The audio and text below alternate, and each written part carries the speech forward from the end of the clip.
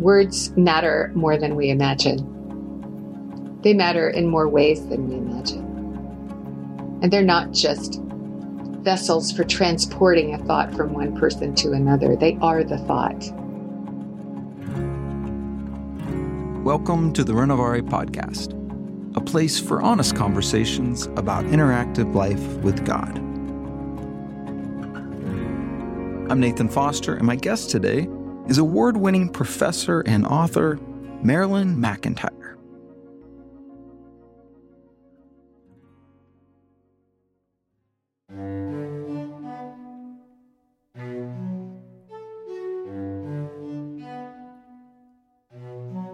A number of years ago, I sheepishly asked the chair of the English department at the university I taught if she would tutor me and help fill in some of the gaps I had in my education.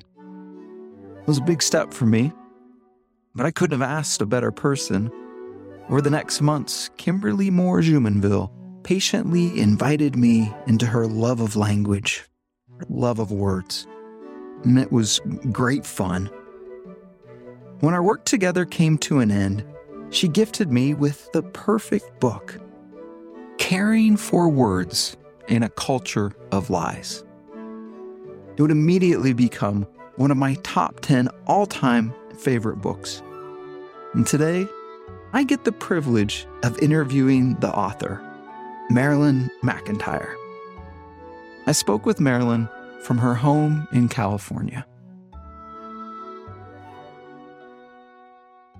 Marilyn, to be honest, I've done over 200 podcasts, and I don't know if nervous is the right word, but excited. Maybe it is nervous. I love your work and this book in particular. And I'm thrilled to see they're doing they just came out with a second edition. It does feel like a book with some staying power to it. I'm curious, where did your love of words begin? Well, I always have to go back to the dinner table in my childhood. It wasn't until I was an adult that I realized that not everybody sat around the table with their families and talked and argued and had opinions. And I had the advantage of a 3-generation household. My grandmother was an English teacher. My mother was a teacher. My father was a book dealer. They all loved words, and so I think I came by it quite naturally. And my grandfather was a storyteller from way back. They were Southerners, and he always had a story. I realize now what a rich legacy that is. And I also remember my grandmother, who had a wonderful sense of humor and also a lot of opinions, just gently correcting me and saying, "Now try that sentence again." And I so appreciate that in retrospect, that she cared enough to really listen to not only what I had to say, but how I put things, and would just kind of encourage me to listen to my own words and see if I could make them a little more articulate. Was it gentle correction, or was it? It was. Yeah, it wasn't to. No, put it you down often or came correct with you. a kind of sweet laugh, like, you know better than that. Let's try that again. Yeah. So her sense of humor was part of it. And both of my parents read to us. And also my parents were missionaries, and it was a household in which we, of course, all went to church, and they read from the King James Bible. It's not at this point the Bible I would use out of preference for various kinds of Bible study, but I must say, for a compendium of poetry in English and poetic language, and certainly as a resource for a lot of the phrases that we still import into writing and conversation, it's just immeasurable. So being asked to memorize Bible verses has left me with a little trove of very rich, elusive possibilities. Explain a little about how caring for words is a moral issue. Absolutely. Words are the instruments we have for not only conveying facts and information, but for framing things that are true.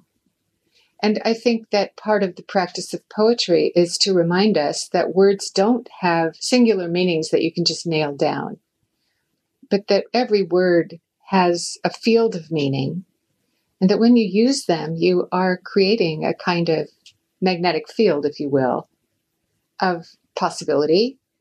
And clarity doesn't mean eliminating all ambiguity. It seems to me that clarity means that you can point to what is at the heart of a thought and what are some of the most obvious implications. But I do think that words work concentrically. And I love what I have come to understand about the ancient Hebrew understanding of words, that every word comes out, every utterance comes out on the breath of life, and that words are made of living material themselves. And as I think about it, every word is a little packet of energy. So if you put them next to each other on a line, they do something to each other, as in a chemical reaction, which is what poetry calls our attention to, that a phrase does something even before it grows up to be a sentence. Chemical reaction, a synergy between the words. How about words as art? Yes, they are obviously an art form. As I've said, when you put two words next to each other, something surprising can happen if you take the measure of what has become conventional and what lies just outside that groove of conventional usage. And so to work in ways that recombine familiar words into somewhat unfamiliar combinations is to wake people up to all of those little interactions between one word and another. But I want to go back to your question about why it's a moral issue. So words are what we have for framing the truths that we live by and articulate for each other. But I also think words are a way of protecting those truths and making sure that they don't get eroded or misapplied or literalized in dangerous ways.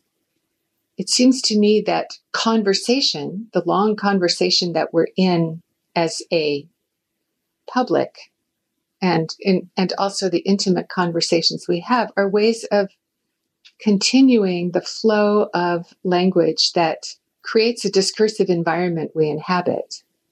It's like caring for the soil, for what grows in the soil. And if words begin to erode, or we use fewer and fewer of them, it's like the loss of biodiversity, or, species extinction, which we're facing now.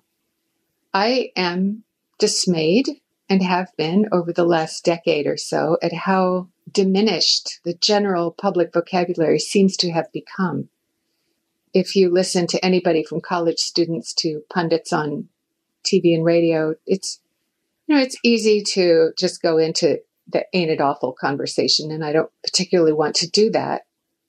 But I do think that without being elitist or dismissive of people who speak deep truths in simple ways, it seems important that there be at least some of us who pay attention to the language and keep sharpening it and honing it and using it with precision and care, so that we can both model that for the wider public, purvey something of the joy of language, and make the fine distinctions that call people's attention to nuances that get missed if you lose the vast gray area between the hyperboles at one end and the other. And you take this beyond writing and poetry, but just in normal conversation. In conversation, right. Certainly you can be more intentional about language in writing, because you can fool around with a sentence for quite some time, as you know, because you write. And that can be a lot of fun. Just trying to rewrite one of your own sentences 2 or 3 ways can show you a lot about what shifts when you move the words around. But I think in conversation, and I'm not a very good model of this because I get rolling and speak more quickly than I intend, but I really appreciate people who leave some pauses and open spaces in conversation so that we can hear each other's words. I have several friends who do this. One in particular I'm thinking of who will just pause long enough between sentences so that something registers. And you hear the silence the way you hear a rest in music. And it just allows the words to open up a little bit into their field of possibility. I also think that in conversation, we can call each other's attention to the words we use. Oh, what did you mean by that? Or pausing over our own words to say, and I'm aware that when I use that word, it's kind of got a charge to it because it's become politicized. The word Christian, for instance, is one that's very hard to use now with integrity in some circles, because I want to hasten to say, but there are some meanings of Christian that I really don't ascribe to, so let me explain. So some words have become so much the property of one or another partisan group or bandwidth of believers that we have to reclaim them by having a little bit of meta conversation around them. Let me pause over this word and say something about it before I just let it sit there. I'm hearing a couple of things, and one is the importance of letting words breathe. I noticed this, and you mentioned music, and as a musician, sometimes it's what you don't play. It's just as important as what you do play. And then the other piece of, I often run to this where words fail me or let me down. Like I just can't quite say it the way I'm intending to say it. And so I think what I'm hearing you say is to help clarify or tease out some of these words that have a lot of baggage to them. Yes, and that teasing out or clarification can be a very rich part of the conversation itself. I think that part of any good conversation should be about the words themselves, so that there's a kind of little feedback loop, that when you hear someone say something, you don't just go after the claim or the proposition, but to practice saying to yourself or someone else, it's really interesting how you put that. And I wonder what you mean by that exactly. Or offer a different term. When you say liberal, is that the same thing as progressive? Or how would you make the distinction? When you say conservative, does that always mean Republican? Or how do you separate that term from party politics? But just to sort of pull forward the words can sometimes be surprising for people, because I think that we get hurried along in efforts to make the points we want to make and sort of ski on top of the words instead of dropping down into them. So one of the directions I give students about both reading and writing is to go in before you go on. But somewhere in every paragraph, just find a place to pause and go inward rather than onward. And the inward is to look at what you just said and look back at it, say something about it. I notice I just did this. That brings up something else. Allow yourself to digress and come back. And that adds a whole layer of awareness to the paragraph or the conversation. A sort of self-awareness of what I'm saying or writing in a space of pause. Right. And of course that could become obsessive, but anything can. But I think a certain level of self-awareness also goes with having a lightness of touch and a sense of humor. Like, I notice I just said that. And I'm not sure that what you heard is exactly what I meant, so let me back up. Mm-hmm. But to do that is to acknowledge that we're both involved in a creative act that has immediate consequences and possibilities and surprises built into it.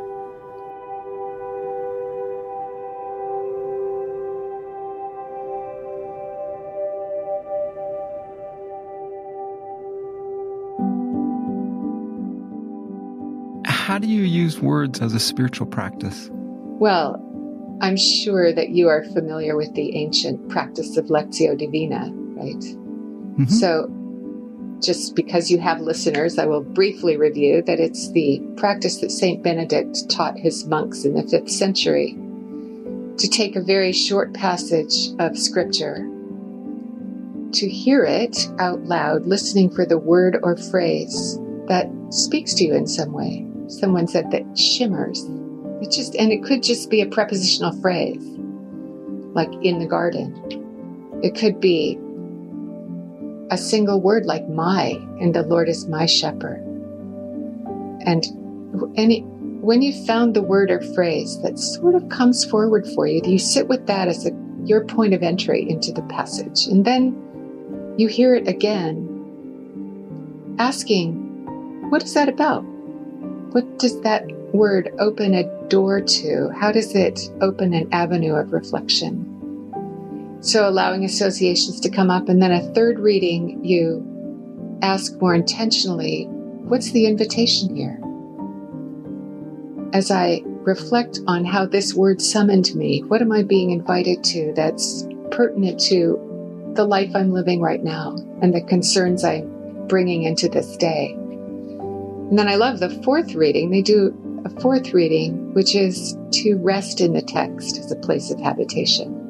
But so, as a spiritual practice, it means really noticing and believing that a word can be a door that opens to the presence of the Spirit who makes it a living word.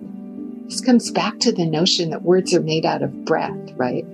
But that any word, and I don't think it has to be a sacred text. I think you can bring this practice into reading poetry or reading the morning news if you want to, but just listening for what speaks to me here. Or if you want to make it a prayer, speak to me here. Show me which phrase might give me an opening into reflection I may need to do to get some direction for the path I'm walking today. So that quality of paying attention to a word itself as almost having sacramental value, that's words as a spiritual practice. And then I think the practice of poetry, reading it and writing it, is to slow down over words and to notice the power of a phrase to awaken you. To bring words and spirituality together is to recognize that every religious culture has its sacred texts, right? And Judeo-Christian culture has this rich, complicated text that's full of so many different genres. And as I have said to younger students pretty often, if God wanted to give us a computer manual, he would have done that. But it isn't that.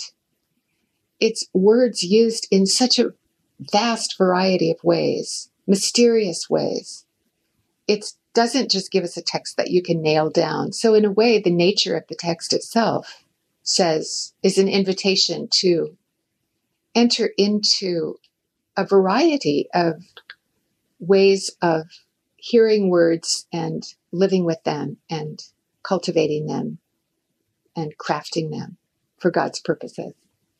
I'm making a connection here. One of those haunting passages to me in Scripture is that picture of God breathing into the nostrils of Adam. And right, so that when we speak, right, there's something there. There's something there. Just talking about words, I think for some folks, particularly those who've had some educational challenges, this is maybe a little intimidating or might feel like, beyond them. What would you say to folks who are just beginning to think in terms of using words with some intentionality? I have had people ask if the book Caring for Words wasn't a little bit elitist, or ask if, is this an argument for standard English? And it isn't really. I think there's something to be gained from learning the grammar of whatever language you inhabit. But for instance, if you think about rap or some of the poetry that comes out of street culture, or some of what we can learn from indigenous usages like chant, there's a lot of language richness in any language environment. And a good linguist will probably tell you that every language is adequate to what its speakers need. So just because English has more words, because we have this confluence of different tributaries of language through the various Romance and Teutonic languages and so on, the British Isles became a repository of many languages that commingled. So we have a lot of words, which is lovely. it's a treasure to be appreciated. But languages that have fewer words by count also have their own ways of constructing circumlocutions or contextualizing things they want to say. So part of the value of learning another language is to recognize that every language is a window through which you see the world. And if we are only monolingual, then we really limit our notions about what's real or true. God is more vast and various than even the court of King James imagined. So there's some value in looking at multiple translations of scripture or seeing multiple performances of Shakespeare just to see how words keep living and changing and colloquializing. And I think colloquial speech and oral traditions that don't have a big body of written work are also rich repositories of language. So yeah, I think it's really important not to be too academic or too elitist about this, even as I maintain that some of us need to do this. Like, there need to be among us people who are great cello players, or people who have spent hours at their lab benches staring at a virus. They're doing something the rest of us can't do. And so similarly, I think there need to be some of us who pay that kind of minute attention to language, the linguists, the poets, the teachers, that not everybody does and not everybody has to, but we can all offer back to the community something they can be enriched by. Do you speak other languages?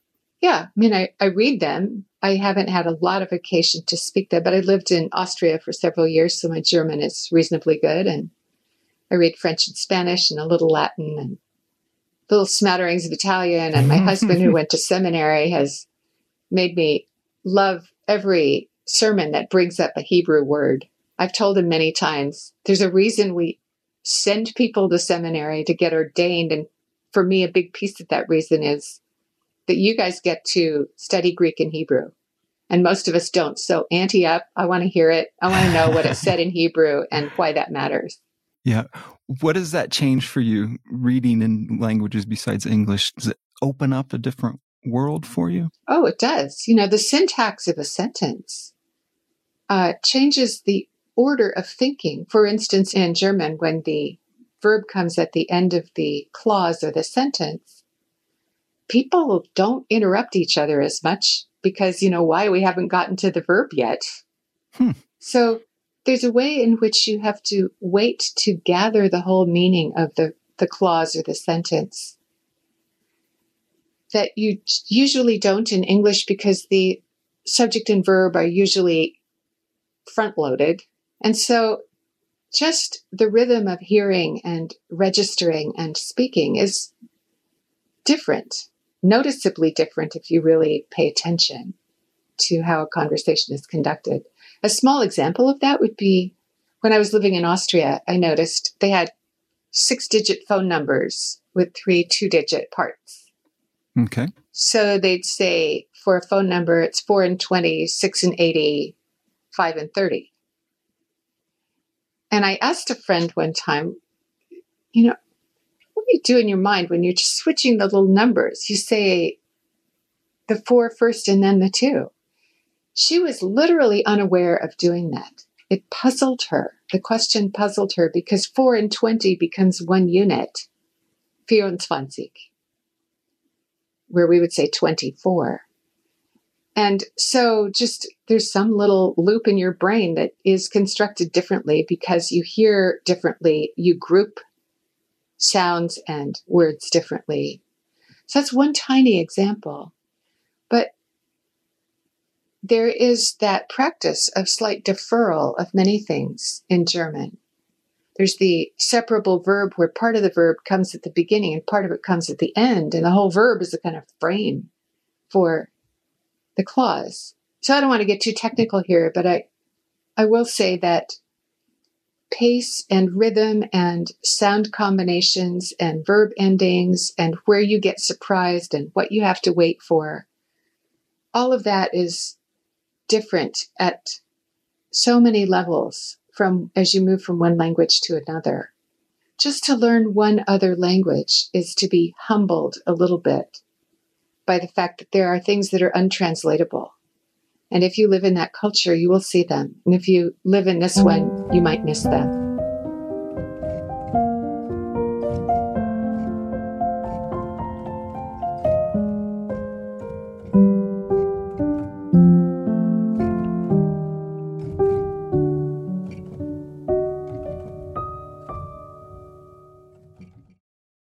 I was really moved by your section on felicity. Tell me if I'm getting this correct, that when a word goes out of use in a culture, it's representative of that thing has gone out of use. Am I getting that accurate? Yeah, I chose felicity because I love the word. I think it's a lovely word. And it's a particular quality of happiness that I associate with Jane Austen, for instance. She uses felicity to describe the kind of reasoned, thoughtful happiness that Eleanor Dashwood or Elizabeth Bennet want in their lives. They don't want a happiness that they just fall into. They want a happiness that's, as it said in the old Book of Common Prayer, that's meet and right, that's fitting for their purposes and their values. And I think of other words from that world that have gone out of common use. I think of how Mrs. Bennet is often vexed.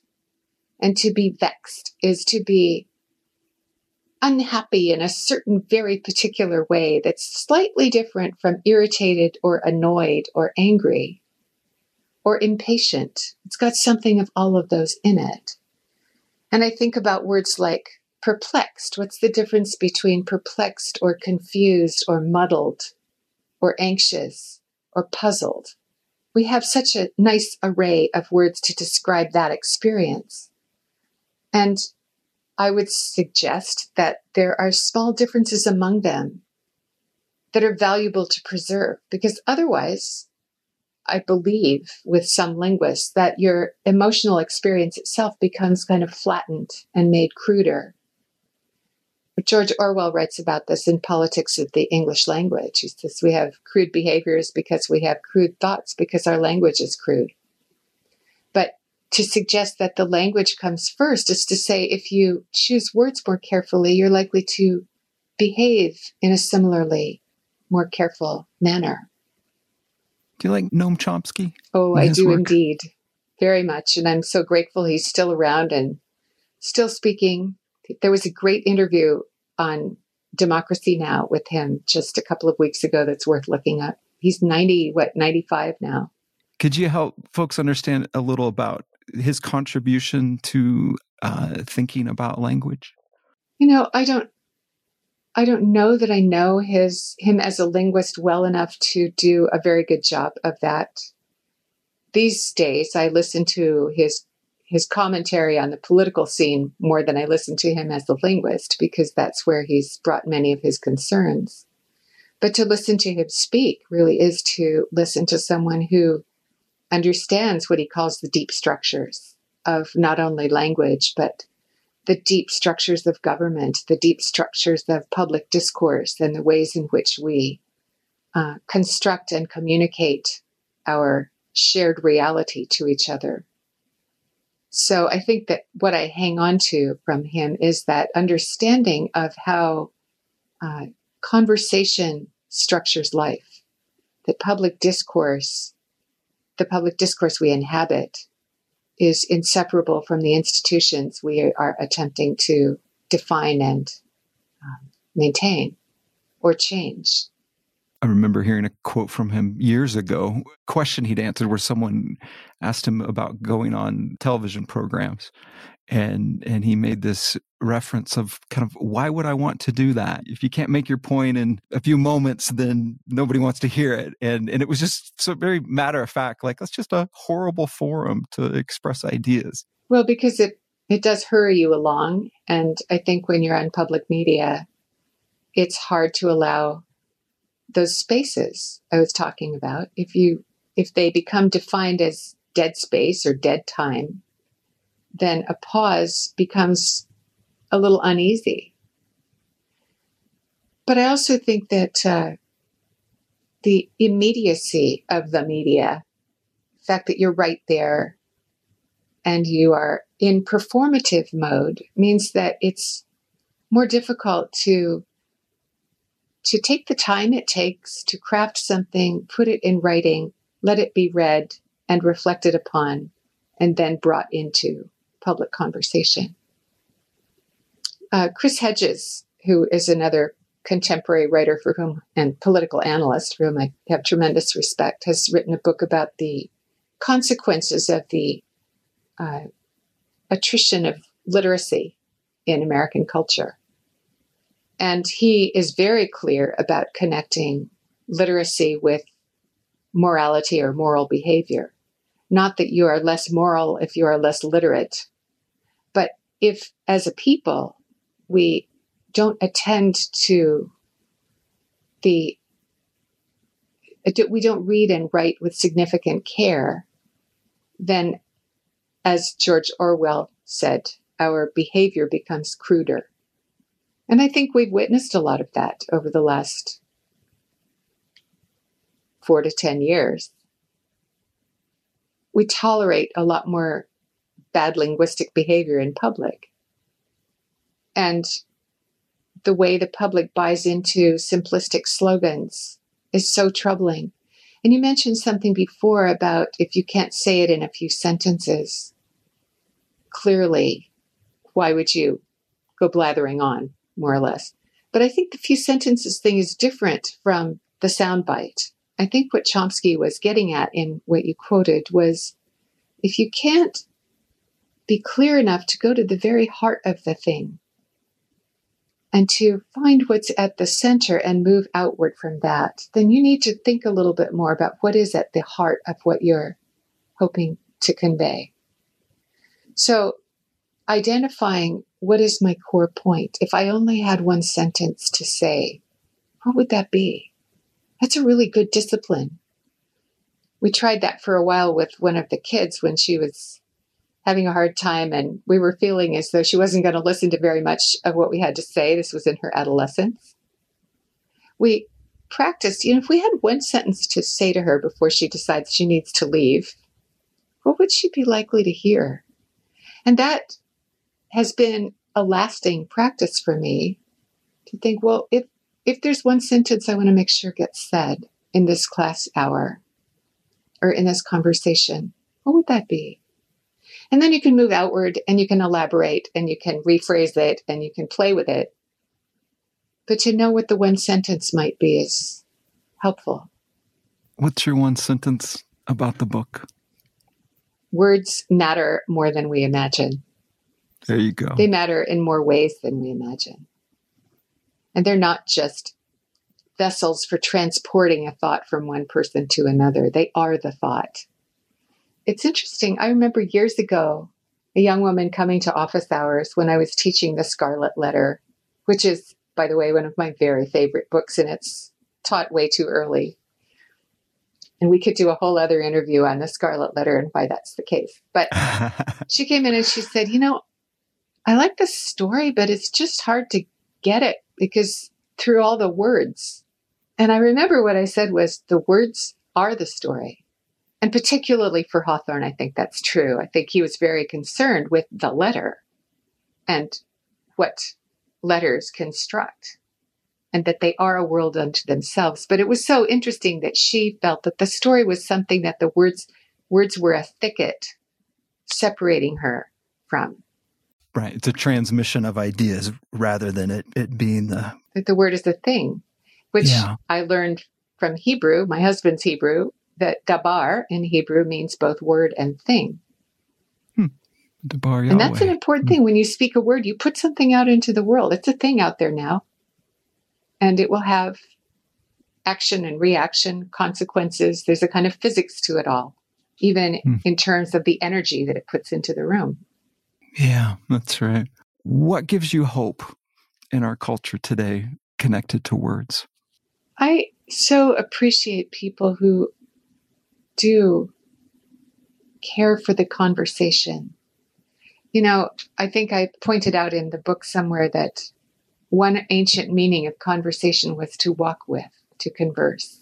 And those who are preserving a level of public conversation that calls us all into a more thoughtful way of construing the problems we have to reckon with, that gives me hope. It gives me hope when I hear young people who are so often these days out in a place of protest because their very lives depend on it. Greta Thunberg's an obvious example, or Emma, I can't remember her last name, but the young woman who spoke so forcefully after the Parkland shootings in Florida, or people who are impassioned about climate change or voting rights, or calling corporate crime to account, or just speaking as the rising generation about what their story is going to have to be. It's going to have to be a story of radical recovery and revision and re-envisioning of the way we do things, our institutions, our ways of caring for the earth, our ways of caring for each other. It's a huge task. And so when I see not only the level of passion, but how articulate some of these folks are, because that impassioned care for the world and each other drives them, that gives me hope. There's a book by George Steiner, who is one of my favorite writers. He was a philologist. And I don't know what that is. Well, it's closely related to linguistics. Tolkien was a philologist. So basically it's a scholar of language and language structures. Slightly different from what we now call a linguist. It's an older term. But Steiner spoke 15 languages quite fluently. And so he conducted his whole broad, rich intellectual life through the lens of language. And he has a book that includes a number of his essays, all of which more or less focus on language and story. And it's called No Passion Spent. And I'm not even sure where the phrase comes from, but I love that we spend our passions in the places that come to matter to us most deeply. And so to find words, even simple ones, that convey that passion is a task that some of us need to keep honoring. And you know how Michelle Obama, I think, was the one that kept coming out saying, when they go low, we go high, which is to say, I'm not going to sink to the level of people who are just mudslinging.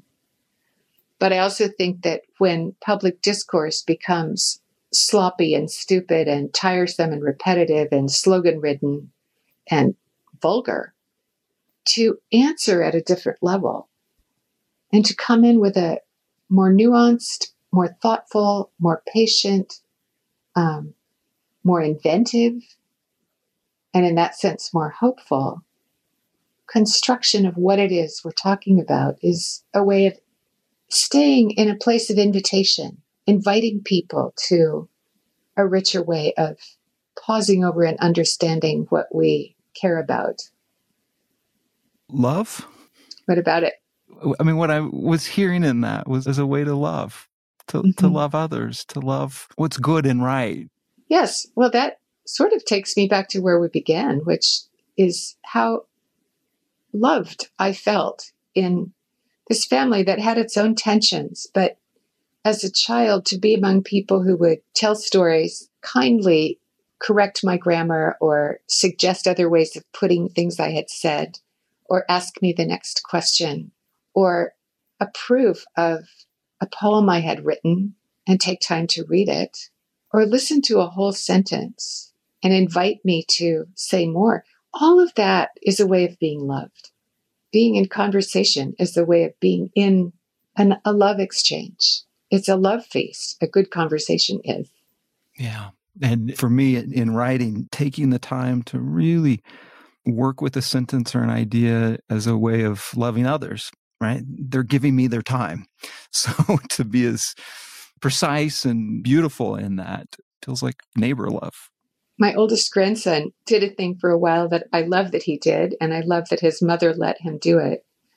But he started the habit of collecting quotes from here and there out of things he was reading, and she let him write them all over his wall.